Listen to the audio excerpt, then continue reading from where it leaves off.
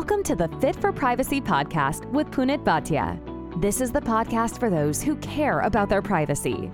Here, your host, Punit Bhatia, has conversations with industry leaders about their perspectives, ideas, and opinions relating to privacy, data protection, and related matters. Be aware that the views and opinions expressed in this podcast are not legal advice. Let us get started.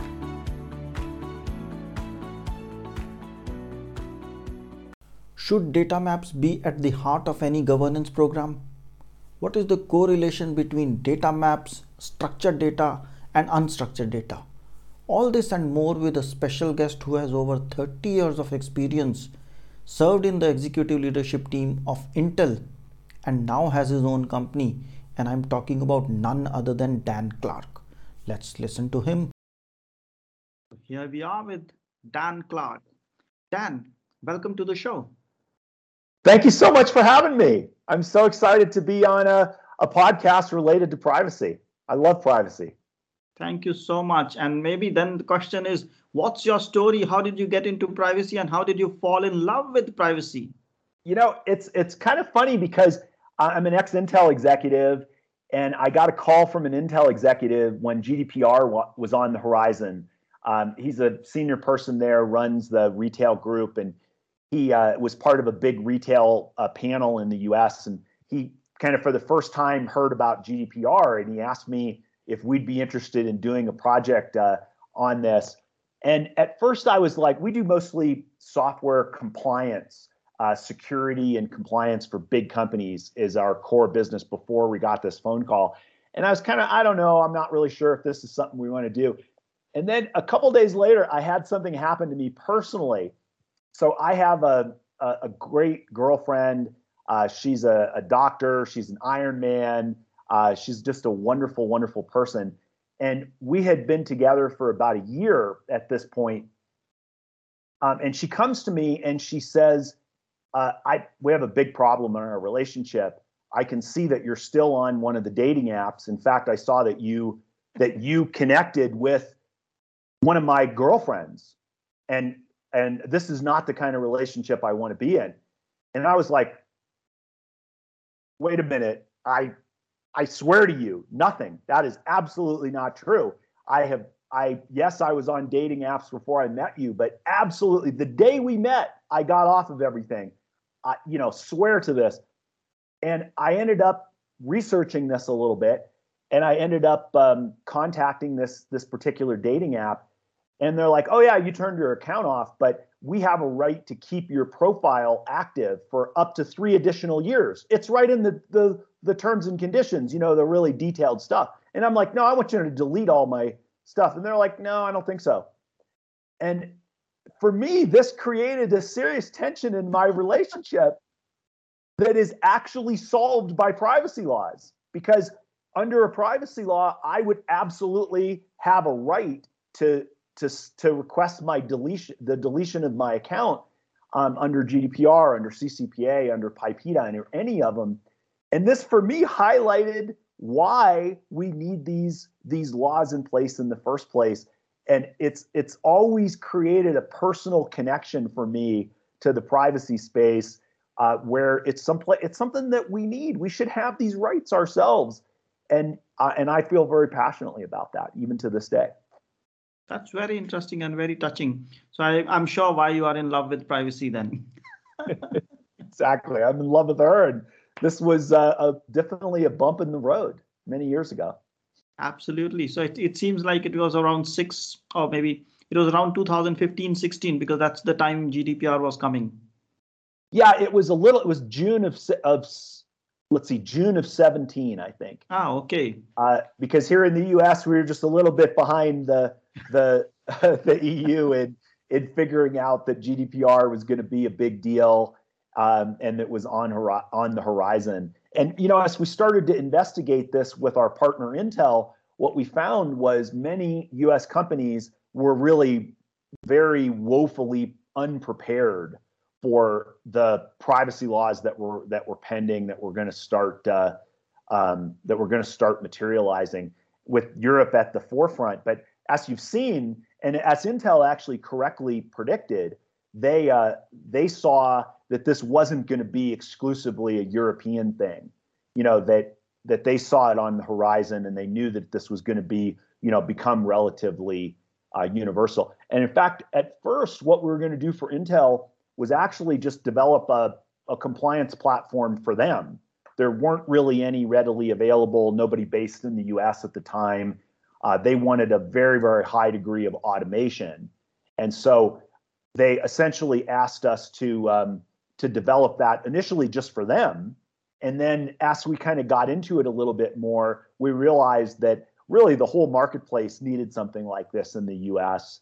And that's how we ended up with what we call Trio today, which is a joint venture between my company InterEdge and Intel that is an automation tool, an automation platform for privacy compliance.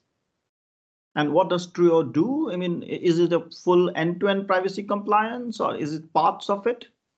Yeah, so we're full end-to-end now. We started though with automation of DSAR fulfillment.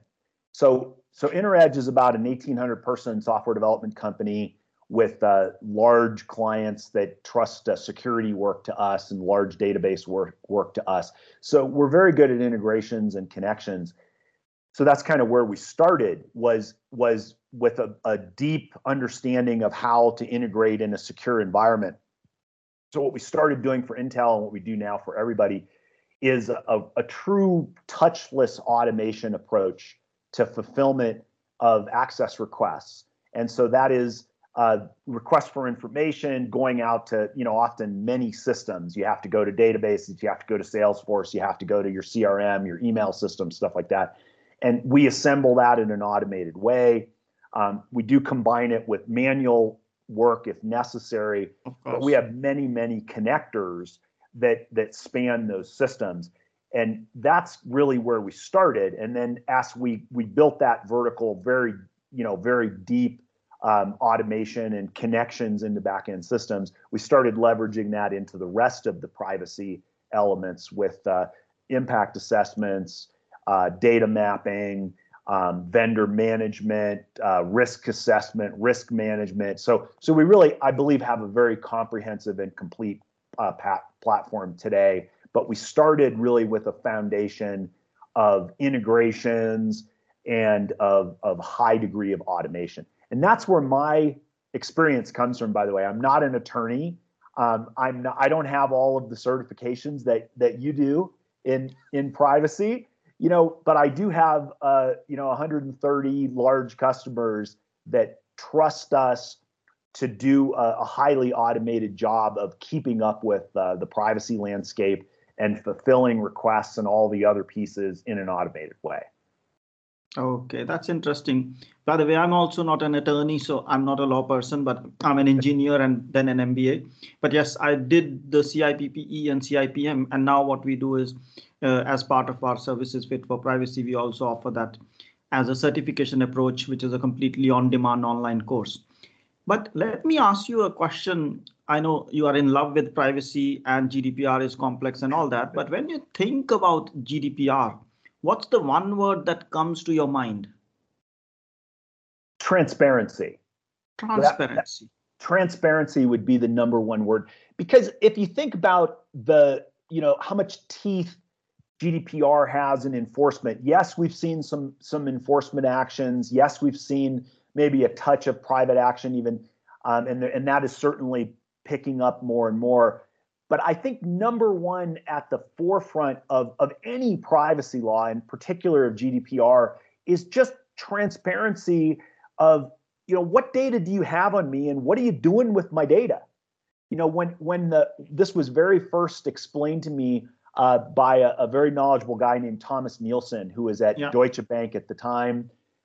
He's off at a fund now, but when Thomas, for the very first time, explained to me what transparency was, he said, what it really comes down to is what data does somebody have on me and how do they use it? And right now, before GDPR, you didn't have to disclose that. And after GDPR, at the very minimum, you have to tell people what you're doing. And I remember asking him, well, just because I know about it, how does that really help me? He said, well, because then you can make choices. You have consumer groups that that might investigate this and protest, invasive practices and things like this. And certainly at the individual level, you can decide to make a choice now. Is it worth the service that I'm getting for whatever amount of information and tracking they're doing on me? Right. And the fundamental to enabling transparency is having a good governance program in place, basically data governance or privacy governance, and maybe both hand in hand. And then one of the fundamental elements in a privacy program is to establish a data inventory or a record of processing activity. And with that goes what we call data maps. That is, what data is being collected, where is it flowing, and what's the life cycle of it. So why do you think data maps should be a core component or at the heart of any privacy governance program? So I absolutely believe that the data map is the core and is the most important element of any governance program, and certainly a privacy program. We didn't start that way. As I mentioned, we started with really automating the fulfillment of access requests because that's the recurring operational burden on a company. And we didn't really start with data mapping. And we quickly realized that without a good data map, you just can't have an effective governance program. If you just start with the concept of transparency, if you're a good actor and you're trying to do the right things, like so many companies out there, and I'd say every one of our customers, that you're trying to do the right thing, how can you do the right thing if you don't know what data you're collecting and how you're using it? So at the very first point of privacy, that transparency element, the company needs to know and understand just what am I collecting and what am I doing with this data. As you move forward in your journey, though, of privacy and governance, you find that data map is at the heart of so much of your work. Yeah. This comes particularly important in an incident response. We had a customer with an incident not too long ago, and we got involved in the forensic analysis and then in the notification phase. And what we found was the data map was the most important piece to this, because you have to know, where was this data collected? Where did it go? Who did we send it to? What vendors, what third parties, what systems are leveraging that data? How sensitive is it? And that you can only find out from your data map. And in fact, what we've seen is that this is now becoming more and more important to cyber insurance carriers.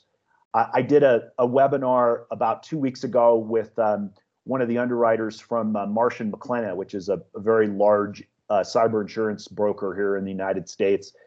And they talked about the importance of the data map and almost the number one thing they wanted to see. What we've seen with cyber rates is if you can get your policy renewed, which a lot of people can't, but if you can get it renewed, premiums are going up 40% or even more. And what can you do about that? You can show the underwriter that, hey, at least I have a handle on my data. I know where my data is. I have processes in place to track it. So it's very much, I think, the center point of most compliance companies. And I'll just mention one other thing that's important about the data map, and that is kind of bringing together the various pieces in your company. So many privacy officers, I think they're not contributing revenue to the company, and so they're a little bit shy about engaging their peers, and often kind of want to blend into the background as much as they can. But a place where they can raise their hand and say, hey, I'm on a topic that's important to the company. This is a board level conversation. This is a C-level conversation, is around the cybersecurity policy renewal and incident response. And they can say, look, I can add a lot of value here through the data mapping exercise. I can have an independent data map. So even in an encryption event, I will have an independent source for this, and I'll keep this up to date. We've got policies in place to make sure that as things change, that we're notified. And it's a place where actually that privacy officer often can shine and can bring added value to the organization rather than just being kind of a checkbox of compliance. Absolutely. And I think they can not only do it from cybersecurity perspective, they can even link it to the marketing or analytics or digital teams, which are looking to say, we want to leverage data, we want to be a data oriented company. But how do you become a data powered company? You got to know your data, you got to have your data flows in place, and only then you can make your maps and say, hey, we can do this with this data, but you got to have that data. But linked to, And yeah, we're about to say something. it's so important to understand where your data is. And it sounds so simple, but as we go through we have an automated data mapping tool. So as we connect to systems, we automatically create a draft data map. And you connect to your CRM, and it's like, okay, here's the 27 fields. Our AI engine is categorized them in this way. There's 3 of them we don't understand. Please tell us how those are used. And what you get from the company is like, I have no idea what those 3 fields are. Like, why are we collecting them? We had one that was like, they were collecting information about their delivery company. They were collecting information about the type of pet that the person had in the home, large, medium, small dog, or what they were. And they were like, nobody really knows why we have this information. And it's surprising how often this comes up with companies when you start, especially when you start adding some automated tools to collect that data map. You start to create some questions in the organization, and if you end up with any data fields in your data map that you don't know what it's for, then you shouldn't be collecting that information. Absolutely, that's the first thing, because when you get in control of your data, you look at what's the legitimate basis of processing, and sometimes you don't have any legitimate processing reason and or a need, and then you say, let's stop collecting it. But when we talk about all this is all about structured data. But we all know that organizations also have something like files, SharePoints, emails, and God knows where all the data is stored, and we call that unstructured data. So when we talk about these data maps, do they relate to structured data, which is natural, but do they also relate to unstructured data? And if they are, why should they relate to unstructured data as well? So you have to have the continuum of data, because companies have data. We tend to think of it as, I'm an engineer as well, we tend to think of it as structured versus unstructured data, what's in a database versus what's in a text message. Right. But in reality, governance applies to data, all kinds of data, whether it's in a spreadsheet or a PDF file or a text message or a structured system like a database or a CRM. And for us at Trio, we're very strong in structured data. We have hundreds of connectors into structured data systems. We're very, very good at that. We really didn't extend our platform into unstructured data. And so we created a new partnership with Ignite. And Ignite is like a SharePoint kind of system, but it's also used for governance. They're very strong in unstructured data, in text messages, in PDFs, in emails, in shared data locations.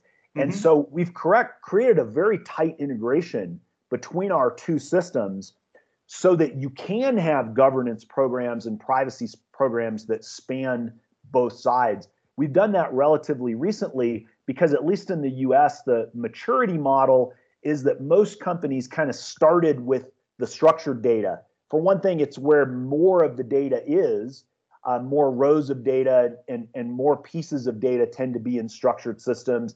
Unstructured systems tend to be a lot harder to get to, and they also tend to be, at least in the US, under CCPA, employment data isn't in scope yet. It will be under CPRA, so in 14 months it'll be in scope, but it's not in scope today. So you could focus on the structured systems kind of like we did, but very soon we have to get into those unstructured repositories as well. And so our partnership with Ignite allows you to have really kind of best of breed in structured coming together with best of breed in unstructured. And so our data mapping capabilities, our DSAR fulfillment capabilities, assessment, vendor management, risk management, but especially data mapping is now shared between those two systems, all the unstructured stuff through Ignite and all the structured stuff through us, it's really becoming important because there's no exemption under GDPR for, well, that's just a text message. I don't have to have governance over that. There's no such thing. You have to have all of those pieces, and you have to span all those pieces of data. And the first step in that is just understanding where it is. And often there's a journey, there's a lineage to that unstructured data where somebody took something that was structured and added it to an email as an attachment, and it became unstructured from that kind of origination and structured system. So we can kind of track that evolution in governance, and we can understand where pieces fit together. But most importantly, when you're fulfilling a privacy request, a delete request in particular, but just an access request, we can now span all of those systems, and now we can span all of the systems in your data map. Makes sense. And I think it's always good and relatively easier to first start with the structured data. And then when you've done that, when you're in control of that, you start looking at unstructured data. And that's where people are surprised. But you mentioned that privacy professionals are not leveraging the value of data maps or value of data inventory as much as they should. Is there any other big mistake that privacy professionals are making in your view, especially in context of data governance or privacy governance? I think that the privacy department isn't raising their hand enough to add value to the rest of the organization more proactively. And I see this in some organizations where they're maybe a little bit more mature, where they're raising their hand. And as you said, the marketing department wants data. They want lots of data, and they need a legal basis to be able to use and leverage that data. And the privacy department doesn't have to just be about checking the box for compliance and sitting in the back room and fulfilling access requests. They can actually take a more proactive role and say, I have a data map. This can be used in cybersecurity, as we talked about. It can be used in incident response that we talked about. It can be used in understanding of our data and our data journey. But I'm starting to see more and more creations of data lakes by privacy and governance departments. They need it. They need a data lake. They need access to everything in order to provide a proper governance. But now that you have a data lake, you can actually leverage that in high value situations in marketing and in sales and in many other elements. So I would encourage privacy professionals to think about, to a certain degree, stepping up the visibility of their role by being a little bit more proactive in the data lake, in the data map, and in being able to sort of leverage that extensive data that you have access to. And this might be a great way for you to advance the spotlight on what you bring to a company in the first place. That's so true. And if we look at, we have data governance, we have data maps, we have data inventory, and data everywhere. This needs then some sort of automation, because unless and until you automate, you cannot have sustainable compliance with the privacy law. So in your view, what should be automated, where it should be automated, so that the compliance with privacy laws becomes relatively manageable? Because there's so many dimensions, and maintaining and managing that is a big challenge. Yeah, so I think automation is a key. Obviously, our platform Trio is built around automation, but we really believe in full automation of everything. We believe in automation, first of all, of verification and validation of the person. You really want to make sure this is the person that they say they are, because if you're giving the data to the wrong person, you're actually creating an event by yourself. So you got to start with that verification and validation. We're starting to see a big rise in the popularity of agents in the US. So these are third parties that can submit requests on behalf of others. Companies like Samine and PrivacyBee and Consumer Report and Tap My Data and many, many others. We've seen about more than 20 of them active in our networks. These guys, you want to make sure that they have real permission from the consumer. You want to automate all of that and make sure that this is really relevant and correct. So you got to start with that front end. You got to automate the back end, the reporting, because eventually you're going to get asked for proof that you had permission, that you were allowed to do this. And you have to have that evidence, and you need to automate all that. We write everything into a blockchain so that it's, or to an immutable ledger, so that it's protected and it's defensible. I don't know what that was. I hope that was not a breach. That was not a breach. I think some books fell out of my bookshelf over there. I don't know what happened there. But we then believe in automation of the middle too, which is all of that fulfillment of access requests, fulfillment of even deletion requests, because you end up where if you don't have a full set of automation, you start to introduce the potential for human error. So at any volume, we recommend automation. Now, of course, this is our core competency. We have hundreds of connectors to systems to help aid in that automation. But something that we've added more recently is automation around that data inventory and data mapping. And part of it is for that initial map. You know, you do impact assessments, you do risk management assessments and things like that. You do an initial data map. Even if you're very thorough with it, you can do that manually, but how do you keep up with it? Because things are constantly changing. You know, somebody adds a field, somebody takes away a field. Automating all of those pieces we believe in as well, even all the way through your vendor management. We get vendor attestation for compliance automatically. We automatically send things to a vendor that says, hey, we've sent you the following 6 data fields. Please confirm that those are the only ones that you have. Please confirm this is your policy. And you'd be surprised how often we get exceptions to this, where the vendor goes, oh, no, wait a minute, you also send me phone number. And you're like, wait a minute, that has to be in the data map. And then as you start to get the importance of assessments, you guys have been doing assessments in GDPR for a while. In the US, we've kind of lagged behind that because under CCPA, you don't have to do assessments. But the new laws, the CPRA, the Virginia law, and particularly the Colorado law, which goes into effect in 2023, require assessments, and they require data mapping, and they require you to keep it up to date. How are you reasonably going to do that without automation? And then, finally, I'll just talk about cost for a second. It costs a little bit of money to have a platform like ours that's highly automated, but in reality, it's much, much less expensive to operate. You don't need a department of people when you have high degrees of automation, and you don't run the risks of manual intervention, of making mistakes or missing deadlines or things like that. So we're huge believers in true automation, really, of every piece. And you want them all to interrelate too. If you put something in an assessment that's a data field, you want to make sure that propagates down to the vendor automatically who's using and leveraging that data. And you want to make sure that the usage map is tied together, and your exceptions for when somebody makes a delete request and you're using it in a way that's required for tax purposes or something like that. You want to make sure all this stuff is tied together, so you're only entering things one time and you're observing things one time, and your system is helping you keep up with things.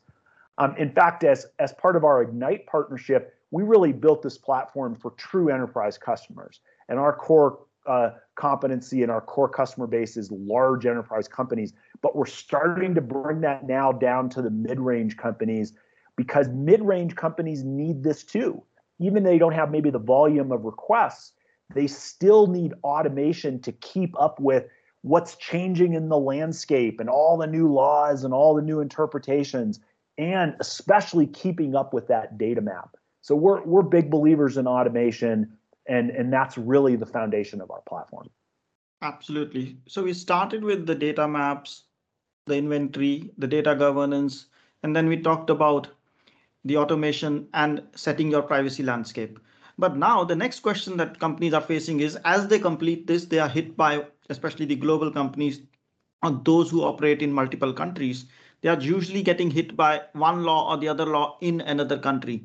And then what it means is they are having to comply with multiple privacy laws, and every few months, a new privacy law is coming. So how does one maintain privacy compliance in a situation when there's a new privacy law coming every few months?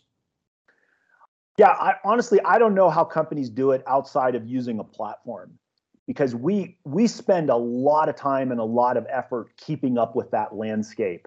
You know, the Colorado law, the Virginia law, they added a whole new concept. If you took all of the laws and added them all together, there was no concept of this right to appeal.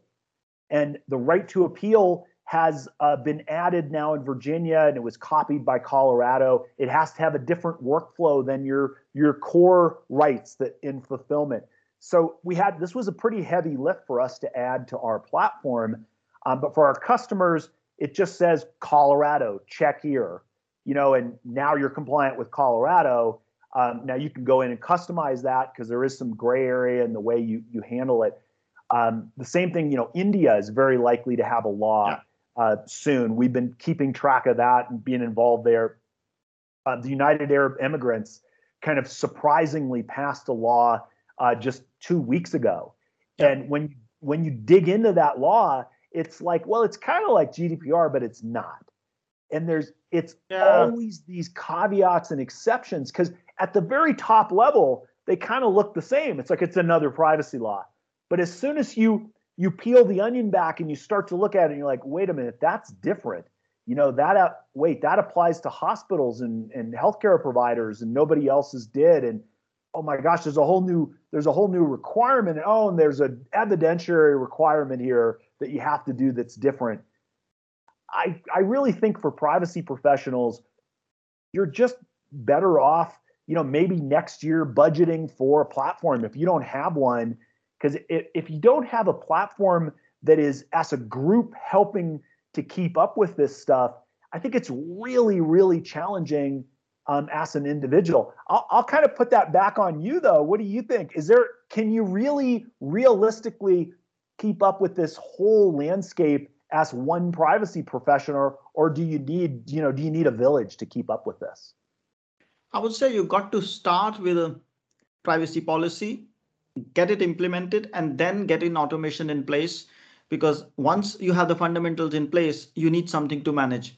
Of course, there's the other option of starting with a tool, but I recommend one of the two. But I don't recommend you buy a tool, have no policy, no approach, and then it's a chaos. So got to have some privacy strategy, got to have some privacy approach and a policy, and then the tool needs to kick in or jump in so that it assists you to manage that policy, manage that structure, because you got to know how your companies are, or the regions are structured. Are they in a federated structure or in a global structure? Based on that, you will choose your privacy approach. Is it going to be federated? Is it going to be centralized? Or is it going to be hybrid?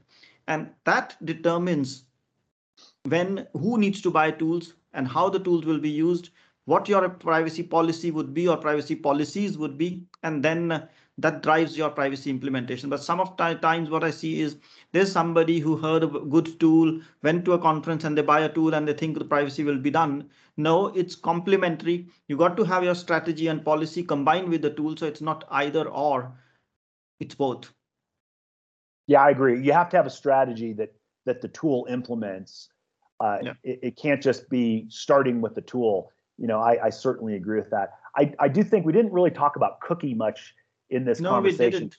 But that's another place where we have a cookie compliance product as well, that the scanning becomes very, very important. Yep, indeed.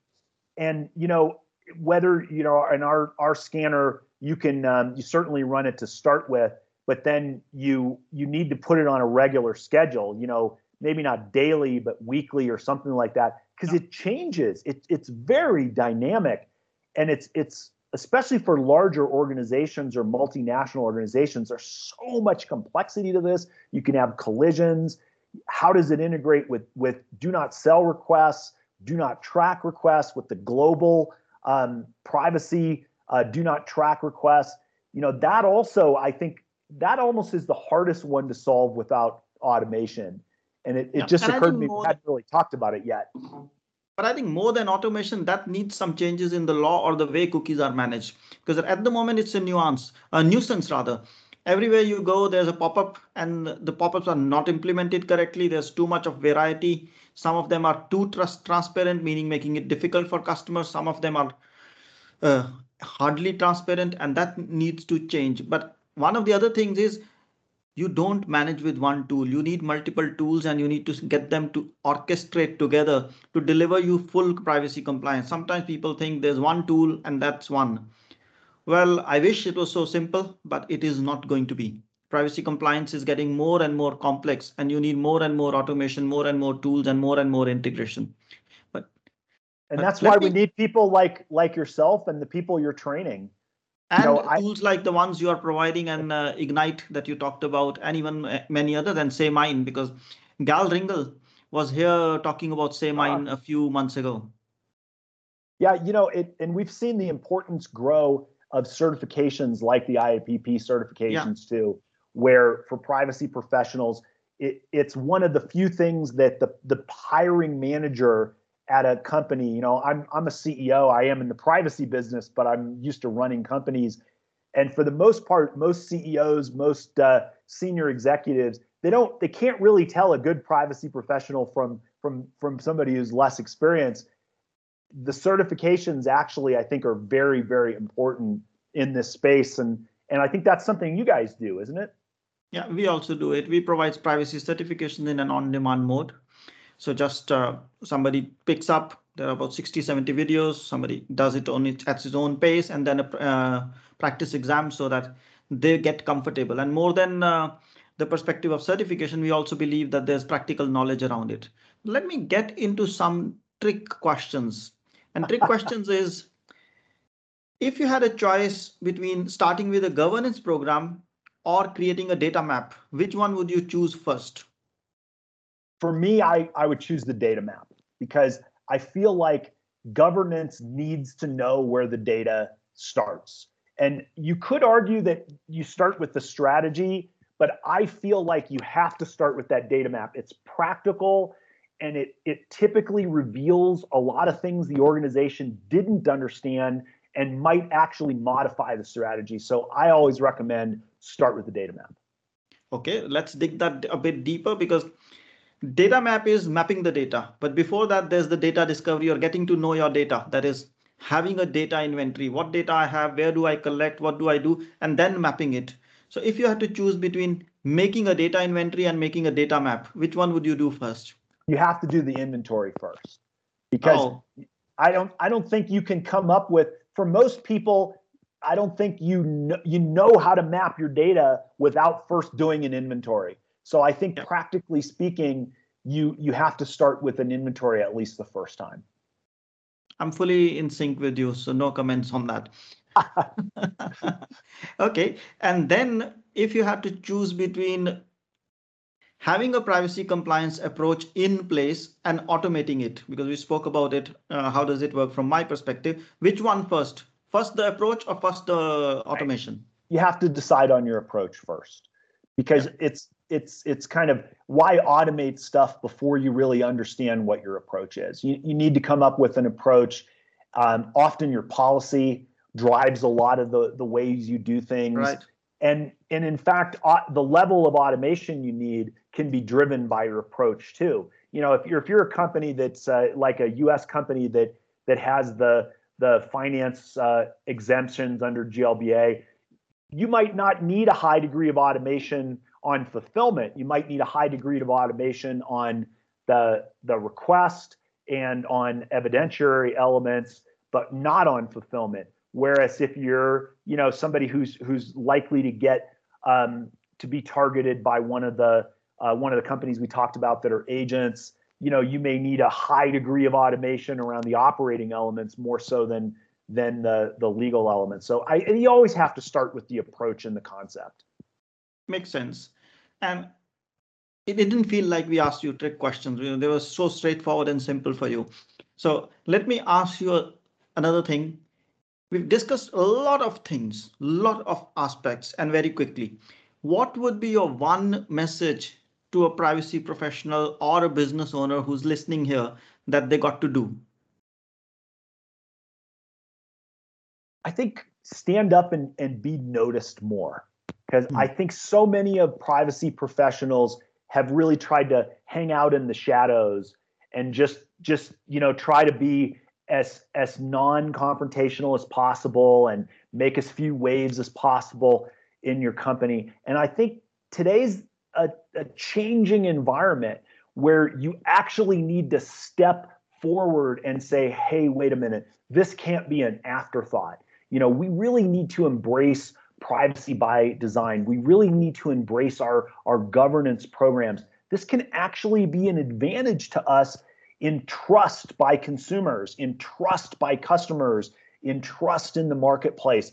It can allow us to leverage our data more heavily and in a better way, and we can be much better prepared for things like incidents, which unfortunately are probably in almost everybody's future. So I think this is a time to step forward a little bit more out of the shadows for many of our privacy professionals. Perfect. That makes perfect sense. So now, based on this conversation, somebody says Dan is a great guy, or Truo is a great product, or maybe both of them, and perhaps both of them. That's what we want them to say. How can they get in touch with you? So actually, you can go to Truyo.com, Truyo.com, and there's a request for information on Truyo.com, or you can go to my LinkedIn. It's Dan, D-A-N, Clarke, C-L-A-R-K-E, and I'm at InterEdge is my company. You're welcome to get in touch with me through LinkedIn. I do quite a few of these kind of webinars as well. So about once a week, I typically do them with attorneys because I'm not an attorney. So I kind of like to have that balanced perspective of a prominent attorney along with myself kind of from that operating view. So we do a lot of these informational webinars, especially around the U.S. landscape where I'm deeply involved. But please reach out to me on LinkedIn or on Truyo.com. Perfect. So it didn't feel like a conversation, and it didn't feel like we spent so much time. But thank you so much for your time. It was very insightful and very passionate. I really enjoyed being on here, and I'm happy to come back anytime. Thank you, Dan. FIT4PRIVACY helps you to create a culture of privacy and manage risks by creating, defining, and implementing a privacy strategy that includes delivering scenario-based training for your staff. We also help those who are looking to get certified in CIPPE, CIPM, and CIPT through on-demand courses that help you prepare and practice for certification exam. Want to know more? Visit www.FIT4PRIVACY.com. That's www.FIT4PRIVACY.com. Thanks for listening. If you liked the show, feel free to share it with a friend and write a review. If you have already done so, thank you so much.